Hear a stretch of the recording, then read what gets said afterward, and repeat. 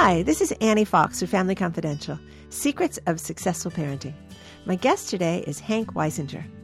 Dr. Weisinger is a world-renowned psychologist and pioneer in the field of pressure management, as well as the author of a number of best-selling books, including his latest book, Performing Under Pressure, The Science of Doing Your Best When It Matters Most.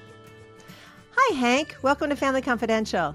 Hi, Annie. I'm glad to be here. Well, thanks for making the time. I want to get right into this because we're moving into a time of year where students are preparing for SATs, and they're also doing end-of-the-term projects, applications, a lot of pressure on them, sometimes from within, sometimes from their teachers, often from their parents. So I wanted to talk to you about your book, about performing under pressure.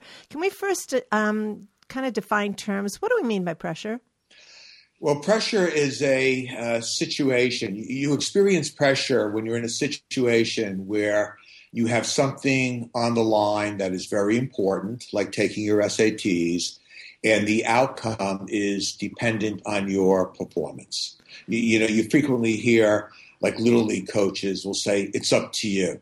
That becomes a pressure situation where the outcome is dependent on your response. And what I have found is that most people, even academics, confuse the concept of stress with the concept of pressure. And I found that when you do that, it creates havoc in your life because you are living every moment, 24/7, you're feeling the heat.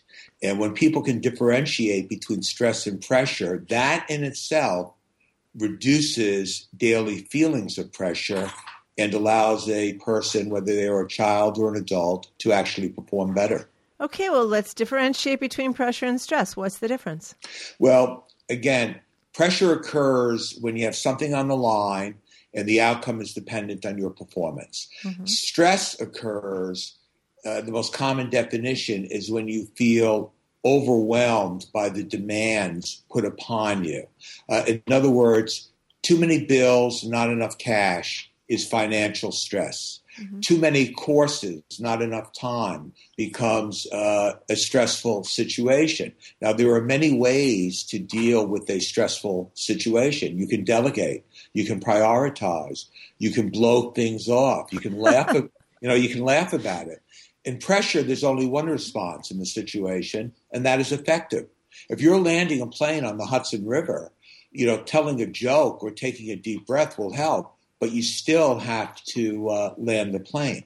So pressure is much more of a performance-oriented situation. And also the subjective feelings that people associate with stress and pressure are very different. When a person is experiencing a lot of stress, subjectively they will say, I'm feeling exhausted or I'm feeling overwhelmed. Pressure, the subjective feeling will be anxiety and often fear.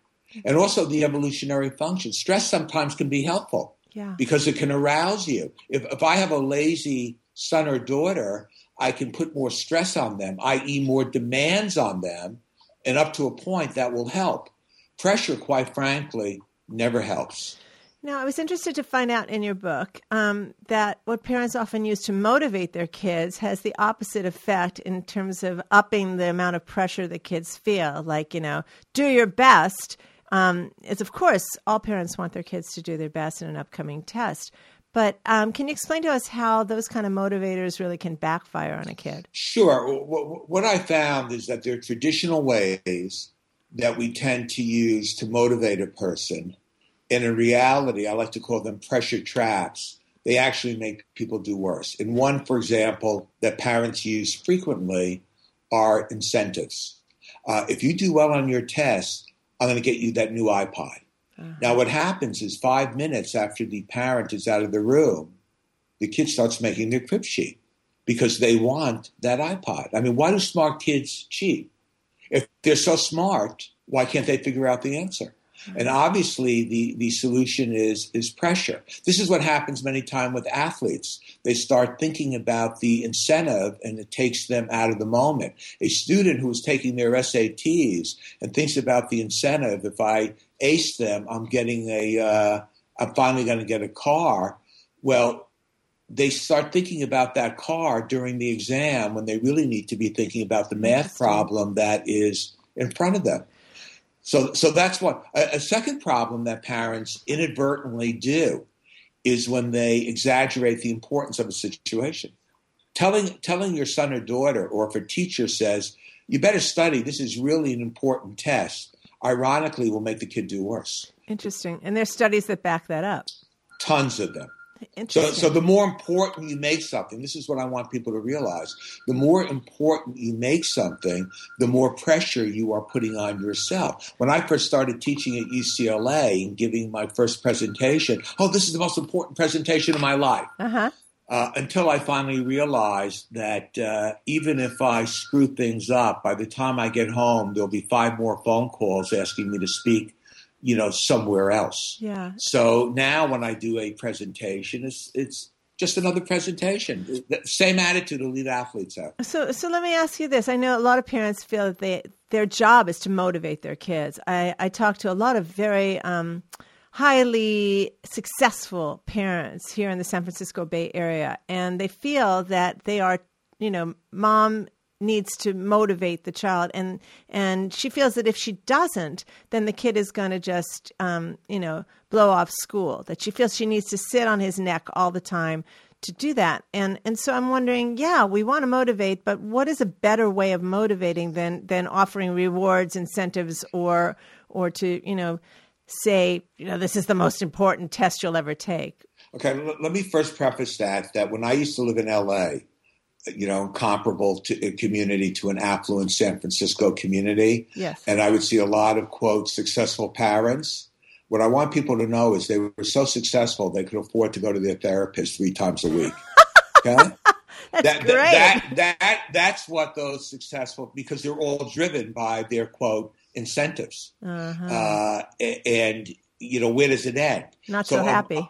Right. A much better way is rather than using incentives, is to teach your kids to follow their interests. Because when a child, regardless of the age, is interested in something, that's how you develop competency, because your curiosity then takes over and you're not doing it for some external incentive. You're doing it because of your own internal satisfaction. That is why the best strategy when your kids are taking a test is to tell them what you said earlier.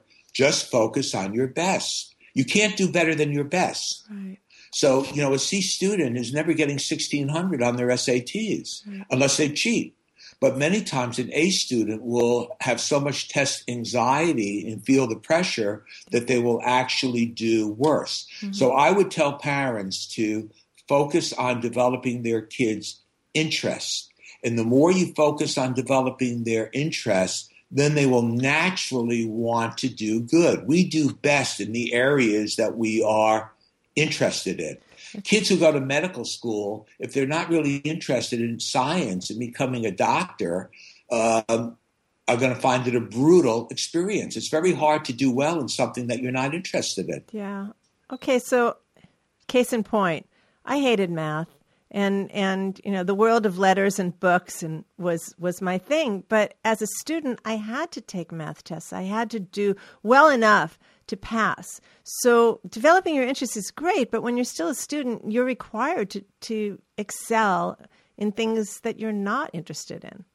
And I think the situation when you have to do something, again, is simply giving the message of do your best, and also teaching your son or your daughter the importance of being able to focus and keep your attention concentrated. I mean, this is really the essence of developing what some people would call grit. I tend to call it tenacity. Mm-hmm. That to be tenacious, you have to have both short-term goals and long-term goals. If you're in 9th grade, using a typical affluent community goal of getting into medical school, well, that is really 4 years out. So how do you keep yourself motivated for a goal that is 4 years out? And the solution that I have found is very effective, also supported by research, is to have short-term solutions, short-term goals. Because if you have short-term goals, that's what perpetuates your success. It's very important for parents to catch their kids doing something right and to help them create success. I know we're going to talk about the subject of confidence, but the number one way of instilling your confidence in your son or daughter is not saying things like, good job, you're doing good. It's basically to create a sense of success. Confidence and self-esteem comes from feelings of success. Good self-esteem does not create confidence. It's the other way around. Confidence, self-efficacy, as Albert Bandura, the great psychologist at Stanford, would say, is the essence of promoting self-esteem, creating successes. This is what I find good teachers do. They're not just going to say, good job, but they're going to make something so easy that a poor student can create a sense of success. To give you a personal example, I was a terrible student in high school. I mean, the first school I went to back in 1966, when my parents dropped me off, my mother cried. One of the classrooms was a barn. My friends were all going to Ivy League schools. Meanwhile, I had the greatest 2 years of my life. It was a wild place. It was like the original Animal House movie. And I took a psychology course, and I became interested in it. I studied for the test. I got the highest mark, and all of a sudden I became a psychology major. I was now experiencing academic success for the first time. And that success gave me confidence that I can do it again. Yeah, this makes a lot of sense. All the gold stars and smiley faces on the refrigerator and on the spelling test mean little if the child doesn't sense, okay, I did this on my own. And this is coming from an interest, a passion of mine, and I want to do more of this. This is great. So I want to move to part 3 of your book, which talks about developing a coat, C-O-T-E, of armor, which is kind of a long-term developmental plan for adults, but also I think for parents to help kids develop 4 attributes that can really help their kids deal with pressure. And let's see if I get this right. C is for confidence, O for optimism, T for tenacity, and E for enthusiasm. And if you could briefly go over each of these 4 things and just one tip for parents, for example, how to help your kid develop C, confidence. Okay, but first I want to just preface that nobody invented these concepts. Nobody invented confidence. Nobody invented enthusiasm, which is, the field of positive psychology has become very big, and people in that field act like they invented these terms. These attributes evolved because they help us do our best on a daily basis. The confident Roman warrior thousands of years ago had an edge, just like the confident financial advisor has an edge today. So these are all evolved attributes, and they're just as valuable today as they were 25,000 years ago. You say that they're teachable. They're teachable. And one of the things I have found that is essential to instilling confidence in a child is a realistic appraisal. Mm-hmm. I'd say that's where it starts. One time after a basketball game, my son was in 4th grade. So on the way home, I said, Danny, you were really good. He said, Dad, I'm not good. I'm just average. I just like playing with the team. To my son's credit, he had a very realistic appraisal. Once you have a realistic appraisal, which most parents don't give, I mean, let's face it, and at the risk of being politically correct, not every little girl is beautiful. I'm sorry. And this is what the parents will say. Oh, you're beautiful, and so on. What they need to say is you're a wonderful person. But I don't want a little girl who, in fact, is not pretty. I don't care if that might offend some parents listening. They're going to have a very inaccurate concept of themselves as they get older because the parents are distorting the image. It's the same thing whether it's an athletic skill, whether it's a musical talent.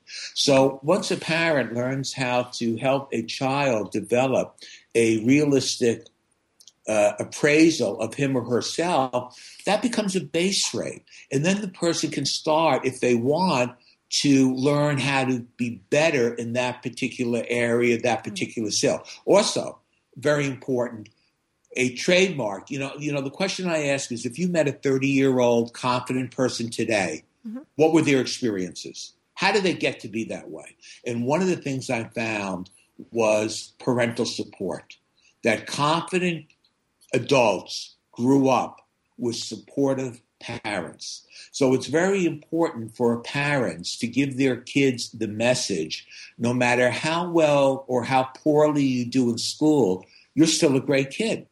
Most parents set up conditions of worth, which really, as a psychologist, really bothers me. No, that's really true. I know I've been on the receiving end of email from kids all around the world for the last 18 years, and I often hear from kids who are so afraid to not bring home the A's because they fear their parents will withdraw love.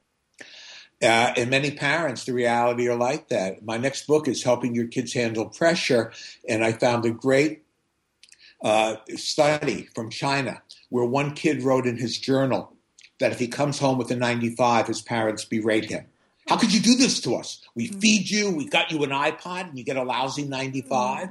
I mean, it's sad. Very sad. It's very sad. Okay, so let's move on to the O in COTE, and that's optimism. Now, this is one I really always thought, was an inborn temperamental trait. You're either an optimistic person by nature or you're not. And yet you say you can help develop optimism. Yeah. Now, you're accurate to some degree. Just like people are born with a biological disposition for depression or to have an anxiety disorder. In recent years, they have also found that there's an optimistic gene.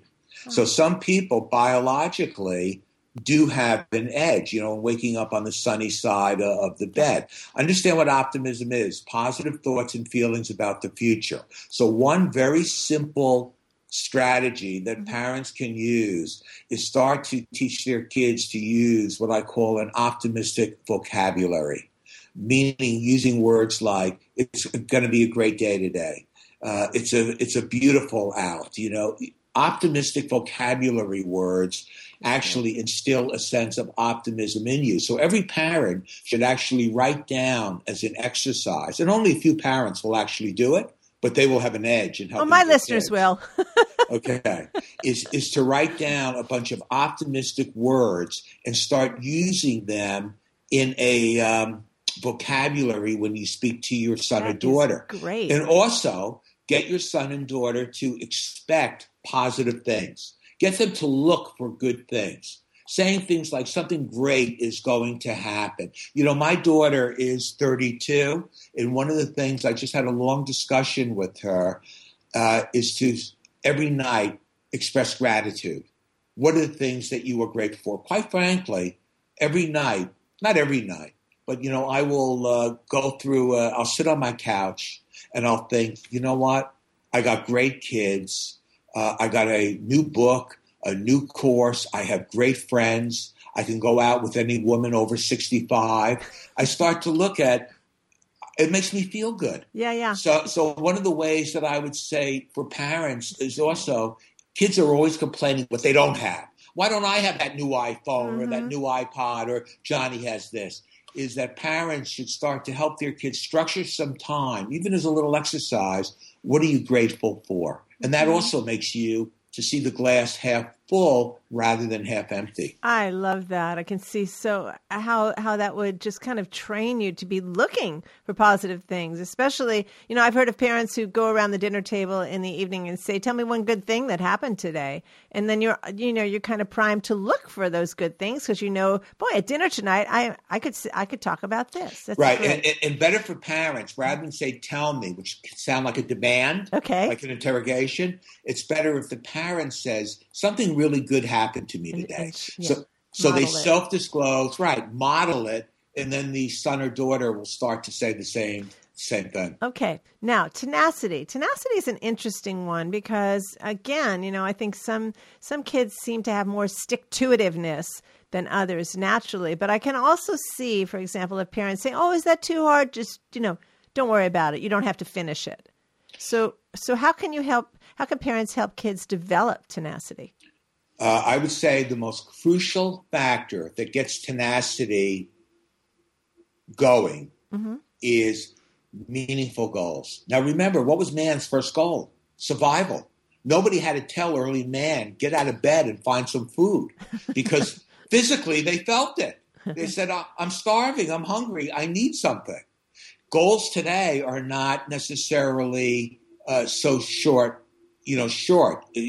Back in the day, survival was, an hour-to-hour goal. Mm-hmm. Today, it's a little different. So the most important thing for parents to do is to help their kids establish meaningful or worthy goals. Because when you have a meaningful goal, it becomes arousing. You're motivated to do it. I have never seen anybody give up on a meaningful goal. Doing algebra is not meaningful for a lot of kids, so no wonder they want to give up. My father used to say to me, how come you're always motivated to watch a Yankee game? How come you're always motivated to watch, TV? He never had to tell me to be on time to watch a TV show because those were meaningful things to me. Yeah. And where parents go off is they take their goals and they put it on the kid. Think of the parent that you were saying, these successful parents. What if your kid wants to be an artist? Right. I don't want to be in a math school. I don't want to be in one of these Marin County schools. Send me to an art school. Many parents flip out when they hear that. Yeah. Because they're thinking, no, you got to be a doctor. When I was growing up in the 60s, you either go to medical school, law school, or the very lowest would be become an accountant. And that would be it. Yeah. So if parents parenting from fear that if you decide to go the artistic creative person route, you'll never earn a living, and so you'll have a miserable life. So I'm afraid for you, so I'm gonna push you in this direction, whether it's your passion or not. I understand that. And also something very important is another tip to sneak in under tenacity. Okay. Is the idea of when you get frustrated. Parents need to teach kids how to become effective problem solvers. Mm-hmm. And it's very important or easy to do when you say to point out to your kid that a problem is not what you're dealing with, it's how you respond. So if a child is becoming frustrated, the parents need to say, what are your options? And to teach them to always generate that there's another way of how you can respond to the situation. You don't have to go through the wall. You can try to go around the wall or climb over the wall. I taught my kids to say the real problem isn't. The real problem is. The real problem isn't that I have too much homework. Mm-hmm. The real problem is how I prepare to study for my homework. That's what you can change. It's very empowering for a child to realize that they can have a response that changes the outcome. If you don't think that your response can change the outcome, why would you even try? If you don't believe studying is going to make a difference, then why study? Yeah, no, really good one. And the last one, the E, is for enthusiasm. And you and I have all met people who have been infectiously enthusiastic, not falsely so, but I think this kind of ties in with optimism. But can you explain how optimism and enthusiasm are different? Yeah, the optimism tends more to be about your thoughts about the future, mm-hmm. whereas enthusiasm tends to be more in the current situation. Okay. Now, we all become enthusiastic when we meet our goals. Anytime you achieve a goal, you become enthusiastic. And you also become enthusiastic when you are interested in somebody. So if you go out on a date and you meet somebody that you're interested in, you call up your friends, hey, I'm enthused. I met somebody that I really like. But we don't always we don't always achieve goals every day. And we don't always find things that are of interest every day. So what we have to know how to do is how to create enthusiasm. And one of the easiest ways to do it, like every parent should teach their kid, first thing in the morning, as soon as they get up, to give themselves some clapping. Hey, okay, I got a new day to play in. That's right. Did you ever see the movie Hoosiers? No. Gene Hackman? Okay, he plays a basketball coach. And before every game, he gets his team to start clapping, and then they all get psyched up and they run out on the court. Today, you see every basketball coach do that. Sometimes teaching your kid to sing a song because of the noise, the sound, also instills an instant set of enthusiasm. Mm-hmm. And most importantly, this is where worthy goals come into enthusiasm, is to have a sense of purpose. I have found that seniors who have no sense of purpose, those are the people who have no zest. Really? They feel that there's no meaning. Right. So it's very important for parents to, at an early age, get their kids into having a sense of purpose in life. And that, when you remember your purpose, it tends to make you very enthusiastic as well.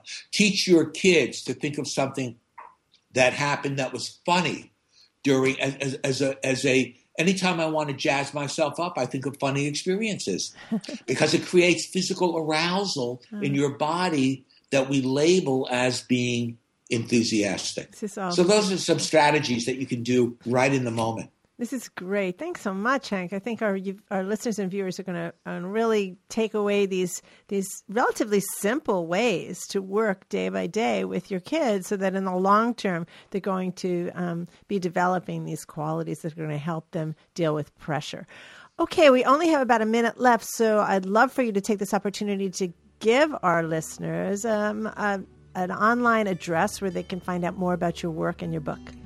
Well, they can just go to my website, which is Hendrie, I'll spell it, Hendrie, Weisinger, Weissinger, PhD.com. And one of the things they will see, and they can get a free demo, is an online course that I created on performing under pressure. And now that we're having a discussion, I'm thinking it's a great thing for families actually to watch together. Yeah. And the great thing is people can register for free and get a free demo. Oh, that's so great. They can actually see what a unit looks like. I'm very proud of it. I think people will find it very useful. Well, I know a lot of people operate not doing their best because of the pressure they're under. And so you're giving us a great service by helping us learn to get out from under the pressure and deal with it in effective and healthy ways. So thank you very much for your time. I really appreciate it. Thank you for having me. Okay, bye. This is Annie Fox for Family Confidential. To learn more about my work with tweens, teens, and their parents, visit AnnieFox.com. And check out my parenting book, Teaching Kids to Be Good People, Progressive Parenting for the 21st Century. And my latest book for tween girls, the Girls' Q&A book on friendship, 50 Ways to Fix a Friendship Without the Drama. And rate us on iTunes. It helps other folks find the show. Family Confidential podcast is produced by Electric Eggplant, creators of books and apps for parents, kids, tweens, and teens. And tune in next time when my guest will be Dr. James Webb. Dr. Webb has been recognized as one of the 25 most influential psychologists nationally on gifted education. We'll be talking about his book, A Parent's Guide to Gifted Children. Until next time, happy parenting.